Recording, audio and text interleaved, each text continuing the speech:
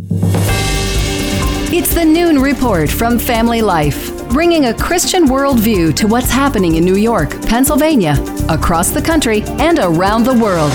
Weather with Kevin Williams, plus special features and reports with the Family Life News team. Now, here's what's happening. Good afternoon and welcome to the broadcast. I'm Family Life News anchor Sarah Harnish.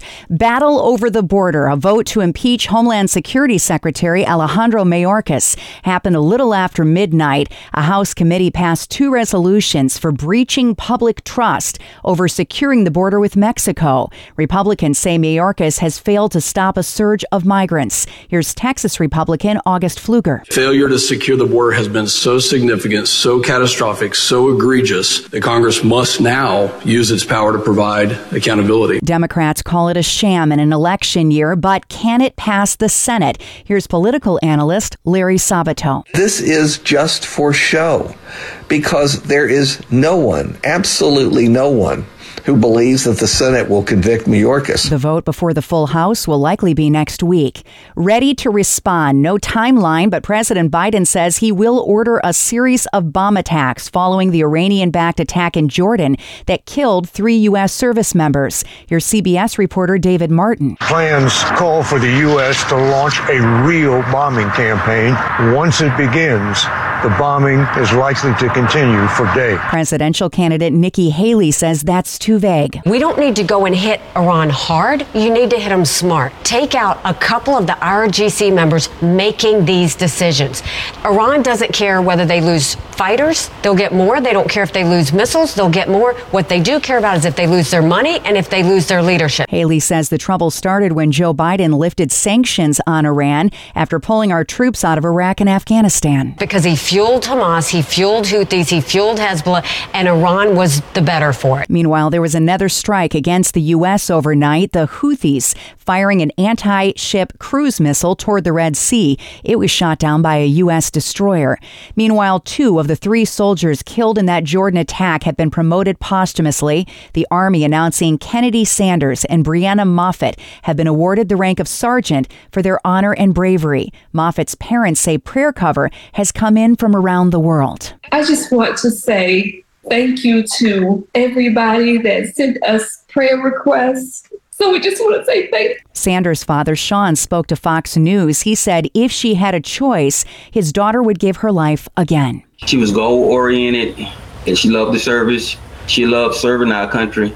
And, I just miss her right now. This morning has been tough on me. Sean Sanders was asked if the attack was preventable. The U.S. has sustained 160 drone attacks since the war in Gaza began. He said even though he lost his daughter, he still believes American soldiers are doing a great job. 160 successful avoidance of an imminent incident. That's a great percentage. My daughter, she chose to serve her country. That's why I honor her so much and believe she's a hero. Kennedy's mother says as they await her body, they'll spend the time on their knees for the U.S. soldiers that are still in Jordan. Pray for Kennedy's battle buddies who are still there, who are also grieving the loss of Kennedy, Moffett, and Rivers. We just continue to pray for them. Now to Gaza, where intense new fighting has erupted. Israeli forces are flooding tunnels used by Hamas. Israel also sent commandos disguised as doctors and medics to assassinate 3 Hamas leaders in a hospital. The Palestinian Authority called it a massacre. Israel responded saying those 3 Hamas leaders were planning a second October 7th style attack from hospital grounds using the medical system as a shield to hide operations. Avi Melamed is a former Israeli intelligence official. He says you cannot protect terror. Hospitals should not be used for that purpose, and once they are being used for that purpose, they don't have any immunity. Hamas wants thousands of hostages released. Israel says that deal would put prisoners of war, terrorists, back on the streets. We are basically looking at a situation where you have to ask yourself, what's the limits? Where do you draw the line? Because the extortion could be potentially endless. In Washington, it's a big day for the 5 tech titans, the CEOs of social media royalty, Meta, TikTok, Snapchat, X, and Discord, will appear before Congress. 2 came willingly. 3 are in the room from subpoenas. They'll answer this question: what are they doing to protect American children and teenagers? Dick Durbin is the Senate Judiciary Chairman, and he says sexual exploitation through those platforms has created a crisis for our kids. The numbers that come back to us tell us the exploitation of children is growing by leaps and bounds. And what are we doing about it? We're clinging to an old law which basically exempts this industry from liability. The room will be filled with parents holding pictures of their children that have died after being sold fentanyl online, that were trafficked or bullied to death. Sam Chapman lost his son. Today, he says he wants all the CEOs put under pressure. What we're hoping is that there's some very pointed questions about why they're letting so many children die on their platforms, why they're letting so many children be abused on their platforms without changing. Congress also addressing harassment, body image, and mental health. The Fed will make a key interest rate decision today. All eyes are on Chairman Jerome Powell. Every word he says will be so closely monitored for what it means for your interest rates, for your mortgage rates, and we're hoping that those are going to fall later this year. Housing prices have started to come down a bit. It's a green shoot in the economy. And there's a blip in the road of the craze over the Stanley Cup. I got a Stanley! This after a bunch of online social media influencers used home test kits to check for lead in the cups. I want to see if these Stanleys have lead in them for myself. They found it. Stanley issued a statement saying there is no lead in their stainless steel cup, but there is a trace amount in the packaging used to seal and sanitize it. Jack Caravanos is an NYU public health commissioner. There really is practically zero risk of you ingesting any of the lead that's in this cup. He says those home test kits aren't as accurate as a lab. Stanley's still a $750 million a year juggernaut. Still to come on the Noon Report, jobs for illegal immigrants, the coolest travel adventure this year in New York, and sky poop in Tonawanda on Galentine's Day in PA. After a look at weather. Good afternoon. I'm Kevin Williams. Quiet weather story continues, though a weak front brings a touch of rain and snow tomorrow. No big storms are in sight for now, at least. I'll have forecast details coming up in 10. Thank you, Kevin. Checking the stories, making news where you live across New York and Pennsylvania. Governor Hochul launched a plan on Tuesday to provide temporary jobs for migrants, saying she'd like to open as many as 40,000 positions, including 4,000 entry-level jobs with the state of New York. Jennifer Connor is Executive Director of Justice for Migrant Families. People who are here are capable and ready. But Erie County Republican Chairman Michael Crocker told WGRZ it will encourage more illegal behavior. Why haven't these positions been made available to veterans or underemployed New York citizens? Getting the word out that we're going to be providing taxpayer-funded positions to these folks is going to make the problem go away. It's going to make it worse. Hochul insists the positions are hard to recruit. Entry-level titles like food service. More than 100,000 migrants have poured into New York State in the past year alone. Also from Hochul, yesterday she expanded the definition of rape. She said it's difficult to prosecute in court. Physical technicalities confuse jurors and humiliate survivors and create a legal gray area that defendants exploit. The new law broadens the terms to include non-consensual contact. It will apply to assaults committed on or after September 1st. The bill also gives the LGBTQ plus community more protections under New York law. The state of Pennsylvania is looking for more corrections officers. The Department of Corrections just lowered the age requirement for trainees from 21 to 18. Over half the states in the nation hire at under 21. We're the minority in that, so we wanted to keep up with the change. Captain Dennis Reichert is with the Pennsylvania Department of Corrections. Just lowering the age to 18 doesn't mean that we're going to hire every high school kid that comes in and applies at 18 years old. It was just to hit a benchmark. I mean, we wanted to bring the best candidates possible to the table. John Eckenrode is president of the Pennsylvania State Corrections Officers Association. He says he hopes teenagers aren't hurt by applying too early. Certainly concerned by the idea of teenagers working in these dangerous jobs. I know that I certainly was not ready, mature enough as an 18-year-old to come in and work in a prison setting. The changes come as the state battles low staffing levels. Just last year alone, there were 2 major prison escapes by Danilo Cavalcante in Chester County and Michael Burham in Warren County. Pennsylvania schools can now be reimbursed for dual-enroll students. Schools rely on money from the state to run, and the amount of what they get is based on the number of kids enrolled. In the past, if a child was also attending college, they didn't count on the roster for state cash. With this change, it means schools can encourage kids to work on college and high school at the same time. Here's Bill sponsor Jill Cooper. You have young learners becoming young earners quicker. They get into the workforce faster, which you know here in Pennsylvania is a need that we need. The bill passed unanimously by both Republicans and Democrats in the House and Senate. Pennsylvania volunteer fire departments rely on raffles and fundraisers to keep the lights on, but an outdated law is making it difficult to raise cash. Chief Wes Saltz is with the Ashley Borough Fire Department. A lot has changed. Number of volunteers is probably about 25% of what it used to be from when I first started. The demands on the department are a lot different than they used to be. One thing that hasn't changed, an outdated Pennsylvania gaming law that limits the way volunteer fire departments can run their fundraisers.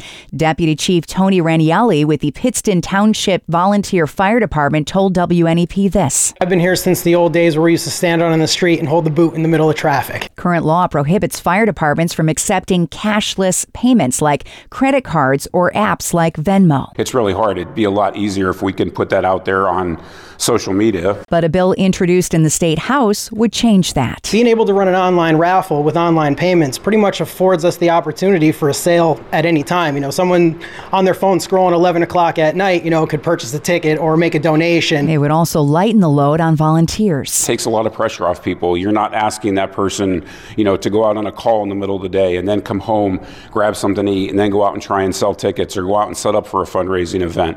You're taking the time that you need them to actually be firemen. Making sure those who serve can be ready for the call.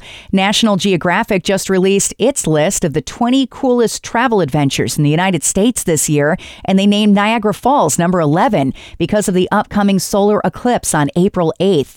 Beginning at approximately 3:18 p.m. for about 3.5 minutes, the sky will darken as the moon crosses between the Earth and the sun, and Niagara Falls is in the path of totality. They called the observation tower a prime viewing area.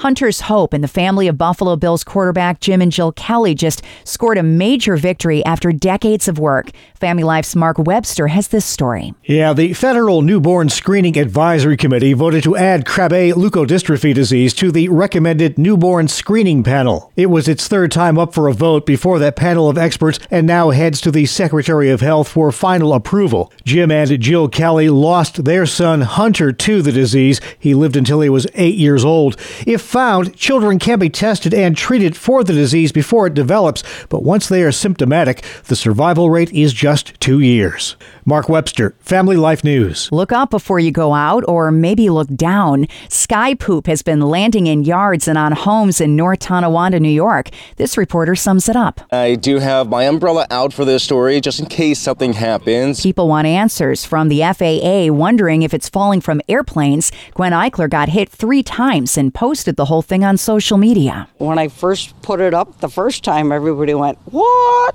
I put it up the second time, and when I put it up the third time, everybody went, "You gotta be kidding me." The city of Tonawanda sent a wastewater technician out to do testing, and they agreed it's likely from an airplane because of its appearance.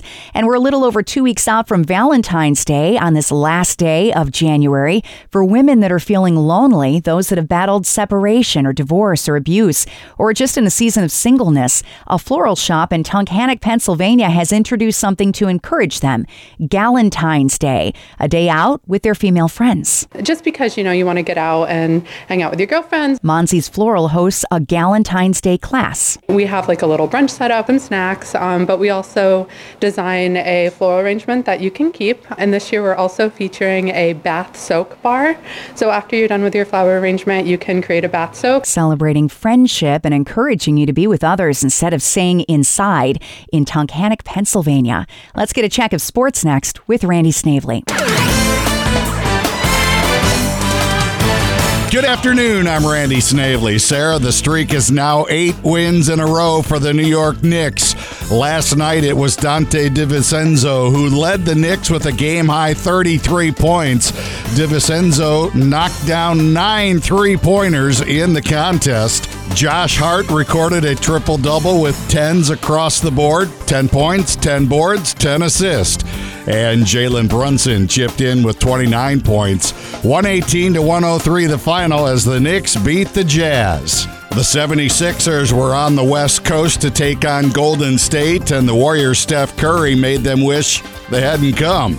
Curry poured in 37 points, and he had plenty of help. Jonathan Kuminga had 26. Andrew Wiggins scored 23. Tobias Harris led Philadelphia with 26 points. Joel Embiid held to just 14. Elsewhere, the Hawks beat the Lakers 138-122. Boston topped Indiana 129-124. And Toronto was a 118-107 winner over Chicago. There was a big upset in the college ranks as unranked Georgia Tech handed number 3 North Carolina a 74-73 defeat. For Carolina, it's their first loss in ACC play. They're still in first with a 9-1 record. Another upset saw South Carolina surprise number 5 Tennessee 63-59. On the ice, Dmitry Voronkov scored the only goal of the game in the third period in the Blues battle. The Blue Jackets beat the Blues 1-0. And the only other contest saw San Jose shut out Seattle 2-0. That is a look at sports. Still to come on the Noon Report, impeachment vote, Nobel Peace Prize nominees, and the science of potholes, a ride along with a highway superintendent. This is the Noon Report on Family Life. Welcome to Breakpoint, a daily look at an ever-changing culture through the lens of unchanging truth. For the Colson Center, I'm John Stonestreet. Follow your heart is a slogan popularized by Disney movies, pop psychology, and social media. Ultimately, it's just another version of the oldest lie in the world, that you and I can be our own God. In his new book, Don't Follow Your Heart, Boldly Breaking the 10 Commandments of Self-Worship, how's that for a title? Professor Thaddeus Williams of Biola University has exposed this cult of self that's behind these mantras. Cult of self is, in a sense, the largest religion in the world and promises to elevate its adherents to the place and prerogative of God. In the end, however, like all of our bad ideas about God or ourselves, this is a lie that dehumanizes, leaving us empty, unsatisfied, and isolated. Don't Follow Your Heart is a must-read, especially today, both wise in its analysis and practical in its applications. Today is the last day to receive a copy as our thank you for a gift of any amount to the Colson Center this month. Just visit colsoncenter.org/January. Professor Thaddeus Williams shared more about the cult of self in a recent conversation with Shane Morris on the Colson Center's Upstream podcast. As he noted, everyone worships something. For Paul, it's never a question of the theist versus the atheist. For Paul, everybody worships. Everybody's a worshiper. Everybody's on their knees to someone or something, either the creator or the creation. So the key then is right worship. In today's version of the world's oldest idolatry, voices across our culture urge us always to put ourselves first, ultimately in the place of God, and as the supreme object of our devotion, allegiance, and obedience. At one point, Williams even lamented, well, who isn't telling us to follow our hearts? Still, this is a bad idea, and it has serious consequences. Here's Dr. Williams. Now, when you erase the creator-creature distinction, which has happened in the mainstream culture, that attribute of simplicity, or even we might say impassibility, a lot of the divine attributes, sovereignty, we now start attributing to ourselves. And so now if someone denies anything about me, I'm the functional deity in my own universe. If you're denying my self-identity, you have committed the theological equivalent of blasphemy by refusing to acknowledge who I have identified as. And if we see that more clearly, we can reach our neighbors more effectively because we can see where they're actually coming from is the impossible, the burdensome, the soul-crushing perspective that they have to bear the burden of the God-sized task of creating and sustaining their own identity. Wouldn't it be more freeing to let God do what God does best, be the sovereign meaning maker, and live an authored life rather than continuing this unsustainable self-authorship? Now, if the follow your heart religion is indeed the dominant religion of our cultural moment, as Professor Williams argues, Christians, for the love of God and the love of our neighbors, will need to commit cultural heresy.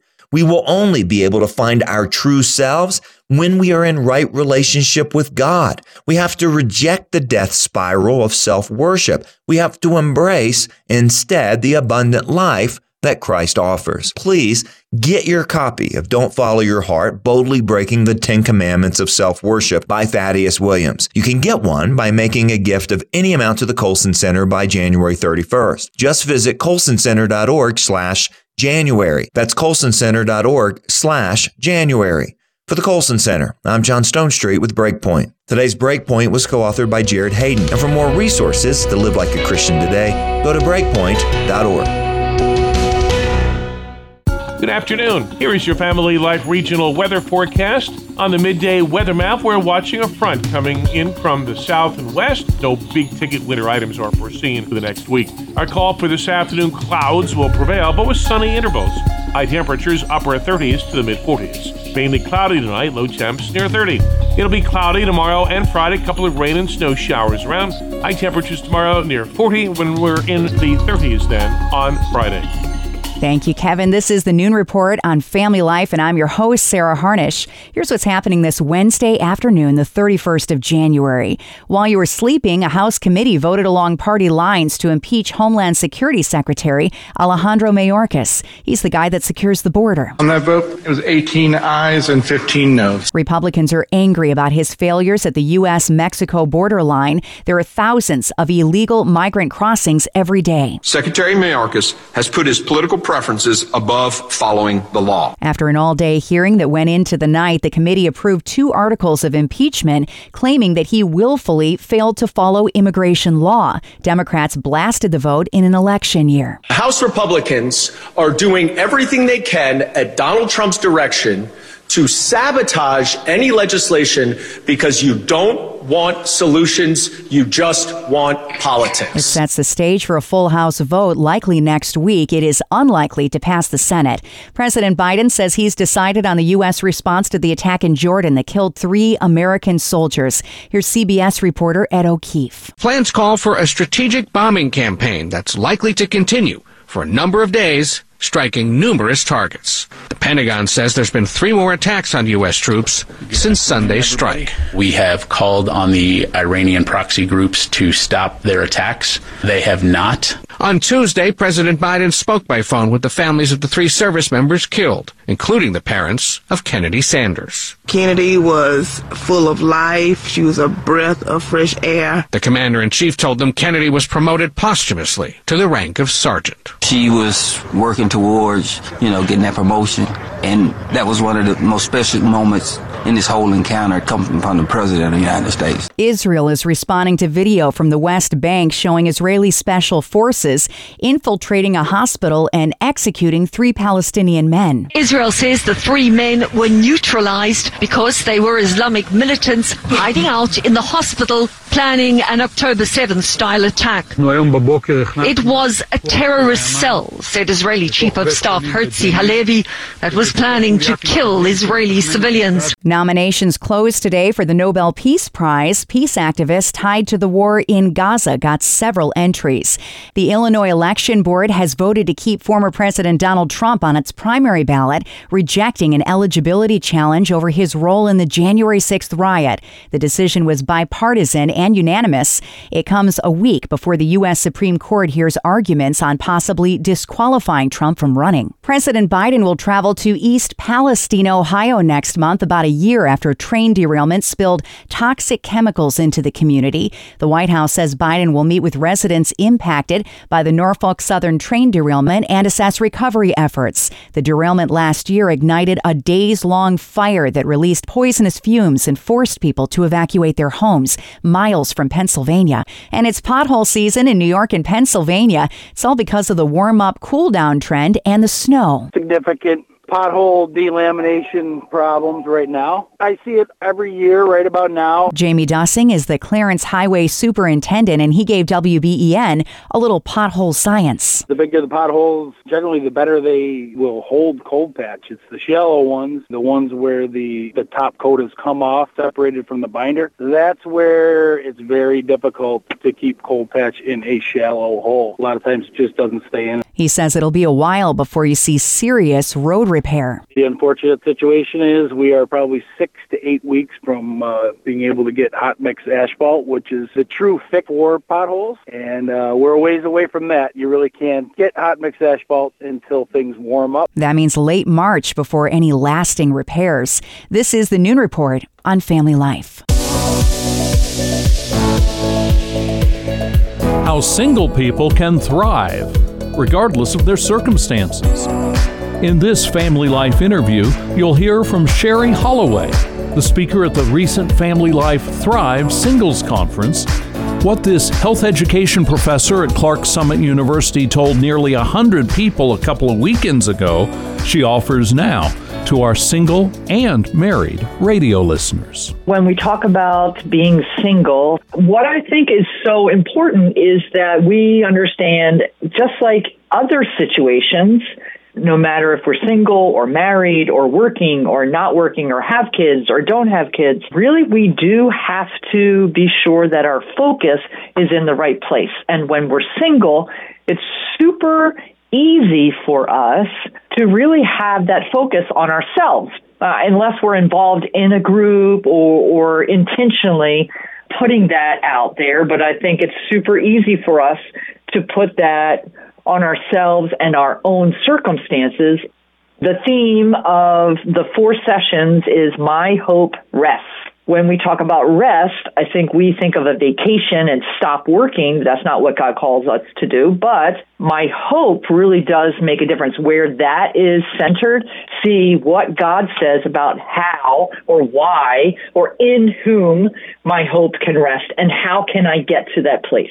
Is there a danger, particularly for single folks, that they become overcommitted and don't take care of themselves as well as they might otherwise? There always needs to be that balance and being intentional in what we do and why we do it and how we do it. The amount of time we're spending definitely is going to make a difference as we're being able to minister to others, because we're allowing God to minister to us in other ways. Maybe it's in my personal time. Maybe it's in the community that I'm in, the topics that we talk about, or the music that I'm listening to, or the books that I'm reading, or whatever it is. But there is that give and take balance we absolutely want to try and maintain.